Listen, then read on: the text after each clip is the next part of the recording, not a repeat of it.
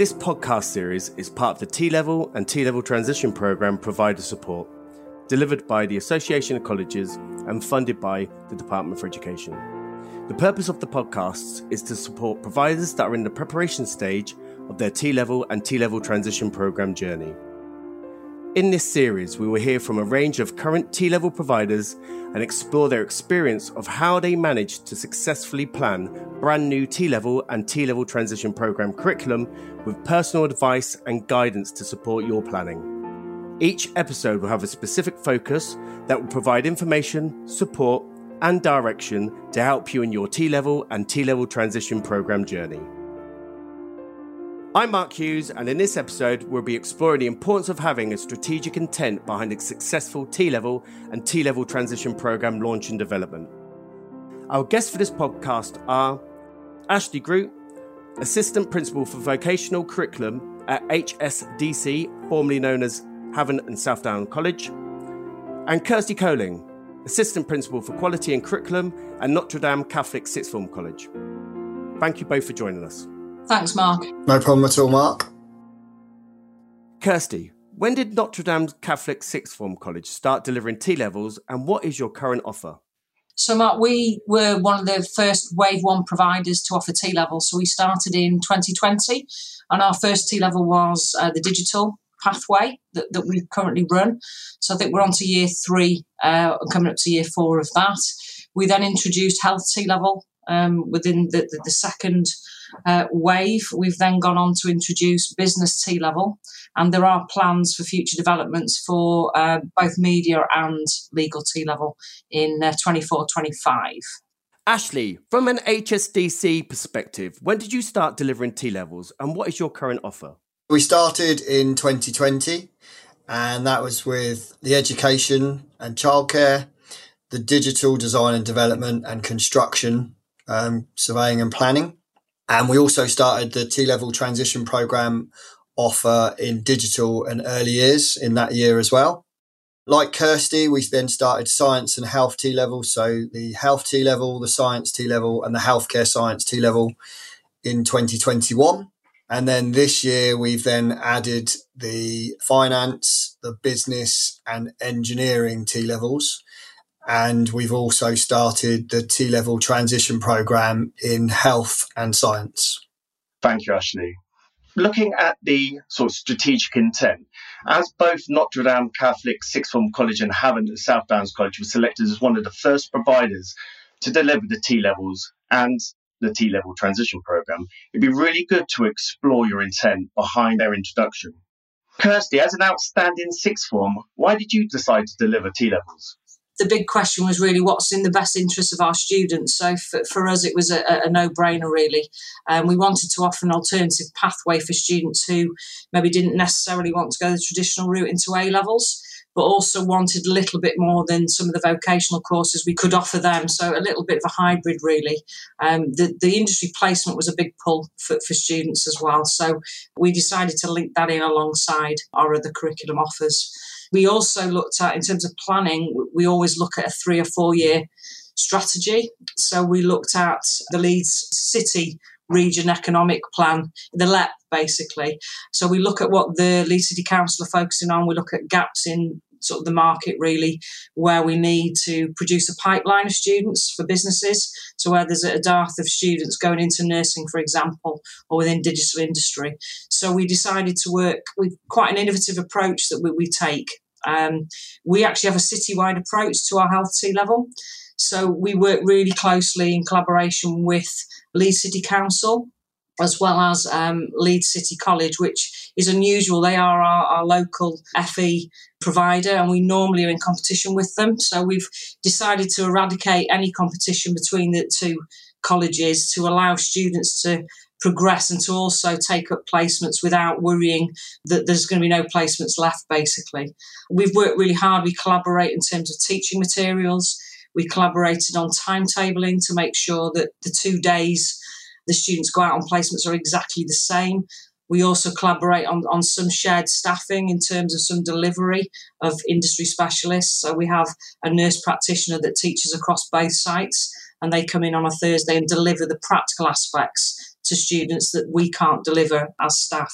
So it's an unusual setup, but one that certainly works, and the students have got some brilliant placements as a result of that.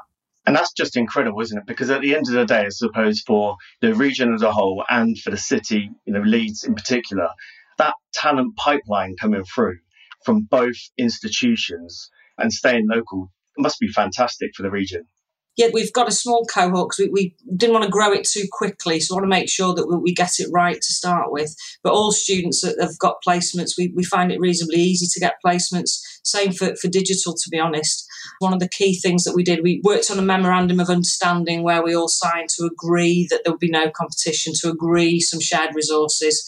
We also had the head of human resources for Leeds City Council make some amends to the teaching hospital rules and regs with regards to students being able to actually have hands-on experience within the hospitals under the age of 18. So that was quite a big shift that for us needed to happen to make sure those placements were of the highest possible quality and that the students got the most out of it. We also have an agreement with Leeds University, so they are currently guaranteeing students interviews. So any student that does the T-level health programme will automatically be interviewed by themselves for a place on the nursing degrees. Ashley, from a large college provider, you've got 3 campuses across Hampshire. Now, why did you decide to deliver T-levels and the T-level transition programmes? There are a number of reasons, really, Mark. At the start of our first merger with Havant College, so when we were South Downs College and we just merged, we really wanted to review our curriculum offer because previously we'd had A-levels at the South Downs campus, and the A-levels all moved to the Havant campus. So we wanted to try and create a real identity for what the South Downs campus would bring. And so we basically looked at it as if we were starting a new college. What would be the key priority sectors that we would look to invest in? What would we focus and target on based on local need? So we looked at strategies from the LEPs. We looked at our local Portsmouth City Council and Hampshire County Council strategies. And from there, we came up with a number of subjects that we felt were key priorities for the region. And then we identified that they would be where we'd focus any investment that we could potentially get. We also wanted to create a real identity for the campus. So we very much wanted to focus on technical and professional excellence. And then thirdly, as Kirsty said, very much driven by what's best for our students. We felt that some of the BTECs and CTECs that we were potentially offering were a little bit old in terms of content, and we wanted something that would sort of refresh and revamp our curriculum. So the T-levels obviously were just being designed with employers and providers and were sort of state of the art and a bit more up to date. So we felt that was really valuable for our learners as well. Do you have an overarching intent as a group of colleges, so a regional focus on local area needs and priorities at individual campuses? Exactly that. We don't offer exactly the same T-levels at the 2 vocational campuses. That's largely driven by regional need. A good example would be the health T-level at the South Downs campus. We're on the doorstep of a really large hospital and lots of people in the area work or have family that work in the hospital. So there's a big focus on healthcare in the region. And so at that campus, we offer 4 different specialisms on the health T-level. But at the Alton campus, it's quite a small health provision in that area, and there isn't a large hospital and large universities locally that offer the nursing pathways. And so we only offer 1 occupational specialism at that campus. So, yeah, it varies depending on which campus and what the local priorities are and what the LEP priorities are in that region. For the T-level transition programme in particular, why did you choose specific pathways and not others? We felt that for the T-level transition programme, it's really important to offer that programme where we knew students could potentially fall short on the entry criteria. So a really good example is the health T-level. There's lots of science content in that. So if a student came to us and didn't have the right entry criteria, which is, we've set quite high, we expect students to have 5s in double science, then we wanted something that would support them for that year so that they could then progress on to that T-level. So we felt it was really important to have the T-level transition programme offer in health and science. with a bit of a focus on science, so they then gain that underpinning knowledge so that when they do move on to the T-level, they've got that level of knowledge to be able to cope with the level of science required. You both mentioned the importance of local area needs, employers in that strategic planning and intent. Actually, regarding employers' engagement and input into developing and delivering T-levels and the T-level transition programme, how important is it to engage with them at this strategic early stage of development? We felt it was absolutely crucial. We really wanted to make employers at the heart of these programmes. Each year we knew that the T-levels were coming, so each wave we created what we've called employer partner boards. And those partner boards are a group of employers and HE providers that meet with us regularly, so usually at least once a term. And we were able to get those partners based on relationships that we already had around apprenticeships, also working with a number of areas like the Chambers of Commerce, for example, and the LEPs to identify other employers that could join those boards. And also, in truth, we used relationships that some of our staff had as well with certain employers from their sectors. And so we met at different points throughout the year before T-level delivery started, talking about all number of aspects. So what they felt the T-level content was like, whether it prepared students appropriately for their sectors or for moving on to HE. We talked about what our specialist equipment allocation should be spent on. If we were successful with capital funding, which fortunately we were, what the facilities should look like. We talked about gaps in our staffing knowledge, so where they could potentially help upskill, so creating opportunities for staff to go back into placement into their sectors, and where there was content that we maybe might not be able to deliver. So, for example, on the construction T-level, there's a bit where the staff have to deliver on quantity surveying drones, so we felt that was a gap that we had, and one of our employers said, look, that's a core bit of our business. We'll come and deliver that bit of content for you. So that journey before we start talking about placements has been really valuable for us, because those employers feel like they've been part of that T-level implementation and making sure we're getting it right. You know, we're not the experts in everything. The employers are the experts, and we wanted to make sure that we were gathering as much knowledge and information as we could from them to make sure we get the delivery right for the sector. The employing boards, by the sounds of it, is a really important factor to consider in that early planning phase, that intent phase of developing your T-levels and T-level transition programs. How is the employers invited to these boards? How do you shape and pull these boards together? It was pulling on some relationships we already had, basically saying, look, we're looking at doing this new qualification. We want to make sure that we're absolutely preparing students for moving into your sector and they have the right skill sets and the right knowledge. But also I think it's about almost massaging their egos a little bit, because they are the experts. And so we were saying, particularly in construction, where we didn't do construction qualifications, we basically said, look, we don't know enough without your knowledge. Please come and help us make sure we get this right. And I think then when employers feel that they've got an important part to play, then they're more sort of often keen to contribute. Totally agree. With the employers on board to help shape the delivery of the T-levels, you know, at least you can make sure that they are current and industry ready for those students to go into. So some great examples there of employer boards. Now, Kirsty, at Notre Dame, you use some really creative ways and methods to raise T-level awareness with employers. Can you explain how you've done this so successfully? As a sixth form provider, traditionally we're not known for our apprenticeship programs, and we don't always have the links that we now have. So we were starting from scratch in a lot of ways. The first thing we did was produce marketing flyers that were aimed directly at the time it was digital employers, because that was the first T-level we ran. So we actually did leaflet drops throughout the city of Leeds. We emailed and we bombarded all the employers that could possibly offer digital placements right across the city. And we did get quite a lot of response from that. So once we got a response from them, we then produced information leaflets to give to employers, which summarised, if you like, the content of what we would be delivering. So they had some idea of what the students were actually going to be taught and what they would come with. Once they'd got that, we then invited them in for employer breakfast. So we We schmoozed them, if you like. We got them in, provided them with lots of tea and coffee and Danish pastries, and really got them in to see the college, to get to know the staff, to see what was behind our ethos and sort of how we worked, really. We restructured slightly. We created an employer engagement lead post. We specifically did that because we wanted somebody from a recruitment background who was used to getting hold of employers, knowing the right people to contact within the different industries. It's not something staff would naturally do.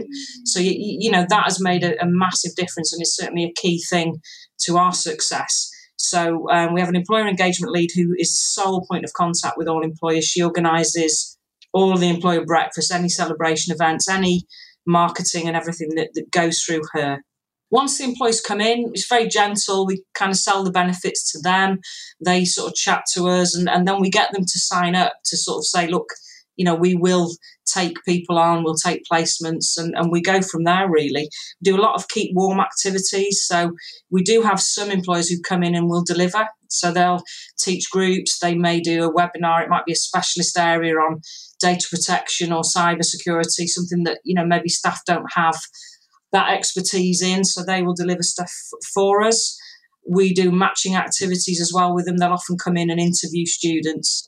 They'll handpick students who they may offer degree level apprenticeships to, and so on. So that they're getting a pipeline, but they're very, like Ashley said, they're really hands-on, and they work really collaboratively with us to make sure that it works for them and for the students. That appointment of an employer manager or a recruitment manager, is that something you're looking to expand on? It seems to be really successful. Yeah, we've got one person at the moment. We're actually going out hopefully soon for an employer engagement officer to work alongside Georgia Ferguson in her role. With the more T-levels obviously we bring on board, the greater the number of placements. And, it's important that we've got enough people to keep liaising with all the employers who want to work with us. That's quite a good point to talk about staffing and infrastructure of staffing, because even with management support staff or academic staff, having that kind of employer links industry experience is invaluable. And we know that the structure of T-levels and T-level transition programs require students to learn academic concepts and vocational skills, all linked to industry and the workplace settings. And to be successful, this requires staff to have appropriate occupational and industry knowledge themselves. So, Kirsty, on that theme, how have you invested in your current staffing infrastructure to support the delivery of T-levels? This was one of the things we looked at, especially, from a sixth form college background. We were very much sort of A-level provision with some vocational, so it was something different. So, in terms of the government skills agenda, one of the things we looked at, we took the ETF up on their offer of payments to release staff, so staff could go out into industry. I think it was up to 4 days and gain experience that way. We obviously get staff working with employers. Once they come in, they get the links as well. So often they'll deliver with staff. So alongside them, we share resources that way. We did share a member of staff across, it was through the TRIP, the AOC TRIP Fund. We managed to employ a nurse practitioner in a role there, and they worked across both campuses to deliver. And that was things like manual handling, use of hoists, various things that our staff weren't qualified to do at the time. So that's worked really, really well. We now also, if we do go out for advert for placements, we do look at making sure we have something else within our job descriptions to include some industry placements. So, for example, we've just recruited a new business teacher to the department for September. That person will be involved with T-level, but they've actually owned their own businesses and actually done some training. So that's, we need a balance between the academic but also that industry experience as well. That's really interesting from a sort of sixth form and potentially a school environment. You've made those changes to recruitment, but also with regards to supporting those current staff to make sure that they got the knowledge and industry experience to teach students. That's fantastic. Ashley, from a large college provider, you've got 2 main T-level campuses. Do you have any internal opportunities to share industry knowledge and skills across sites? Yeah, absolutely. So we do. We just had a staff development day actually at the beginning of this year. So on the 4th of January, where we brought teams together from the different campuses to have the opportunity to share ideas and good practice.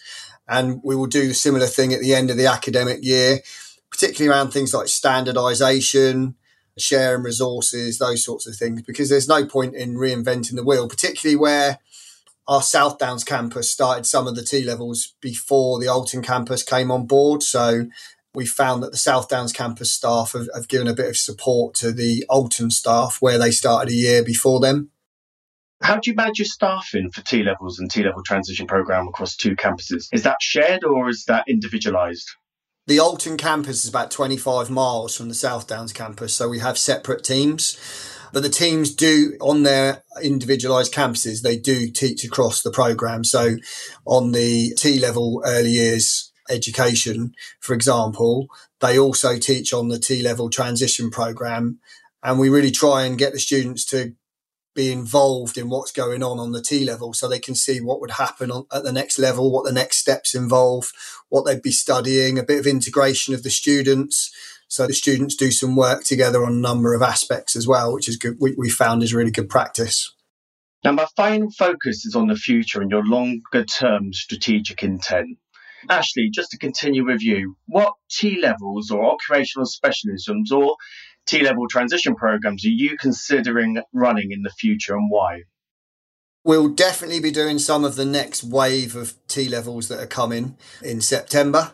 So we'll be looking at the creative media and broadcast and production T-level. I think potentially we'll look to do legal services, but we're also going back to some that have come in previous waves and looking at adding some other specialisms. So, for example, we're currently working at the Alton campus on an SDF project that's focused on the green agenda. And we've been able to secure some funding, fortunately, to purchase electric vehicles and some electric vehicle equipment. So we'll be looking at the maintenance, installation and repair T-level in electric vehicles starting in September 2024. So there's a number of things that we're doing with that strategic intent based on local need. The other one that we'll be looking at doing is when it finally comes is the animal care.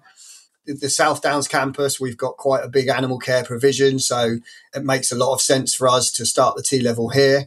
But actually, again, because it's a LEP priority for our LEP, which is in the area for the Alton campus, we're also looking at starting animal care there because it's a key priority for the region. There's lots of veterinary practices and number of science areas that work with animals that we think would be really valuable to start that provision up at the Alton campus.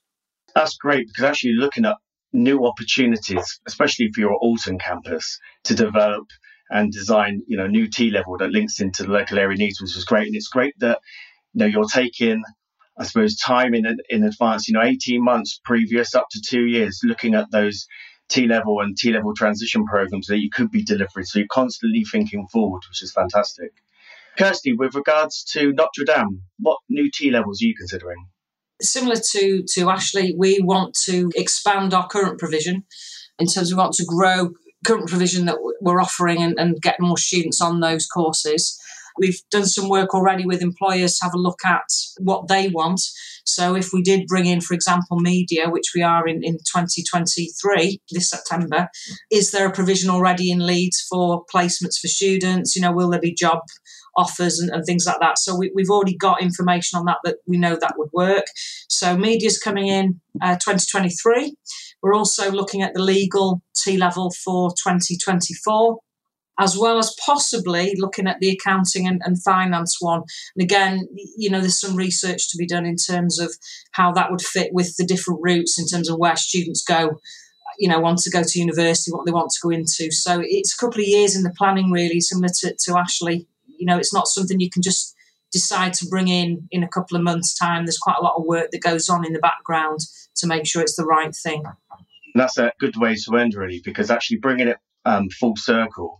At the start, we were talking about strategic intent and we were talking about developing those T-levels and T-level transition programs. Now you're talking about the future and what that might look like. And you're already making those strategic decisions 18 months, 3 years in advance of what you'll be, hoping to deliver in the future and looking at those new opportunities. It certainly takes time to do that. And I suppose on that note, it's probably worth noting that there are other resources available, such as the AOC T-Level Provider Readiness and T-Level Transition Programme delivery support that's available in it, and that's also fully funded by the DFE. So for those new providers thinking about the future in delivering T-Levels, those resources will be useful. Thank you both for your valuable input and support today on this podcast, looking at strategic intent. It's been really good to explore what that looks like at provider level. You've both been so successful in the introduction of T-Levels and T-Level transition programs, and you've launched them, right at the start as a new provider. So the information today is going to be invaluable for those new providers that are looking at T-Levels and T-Level transition programs in the future. So thank you for your time. You're welcome. No problem at all, Mark. My pleasure. In this episode, we had some helpful insights from two providers that will certainly support you on your journey. Although they were from different provider types, there were some key messages that came through from both Kirsty and Ashley regarding the importance of having a strategic intent when choosing which T-Level, occupational specialism, or T-Level transition program to deliver. These were: look to the future and plan ahead. In your early decision-making process, make sure to consider local and regional skills priorities. Embrace your own strengths as a provider and align program selection to your strategic vision. Remember the importance of early employer engagement and collaboration. The use of employer boards can help shape curriculum design and delivery. As part of your strategic plan, consider ways to upskill current staff and the future recruitment of new staff. During this episode, there was reference to resources available that supported these providers in their development of T-Levels and the T-Level transition program. For further information and resources available to support you on your journey, please see relevant links in the episode notes.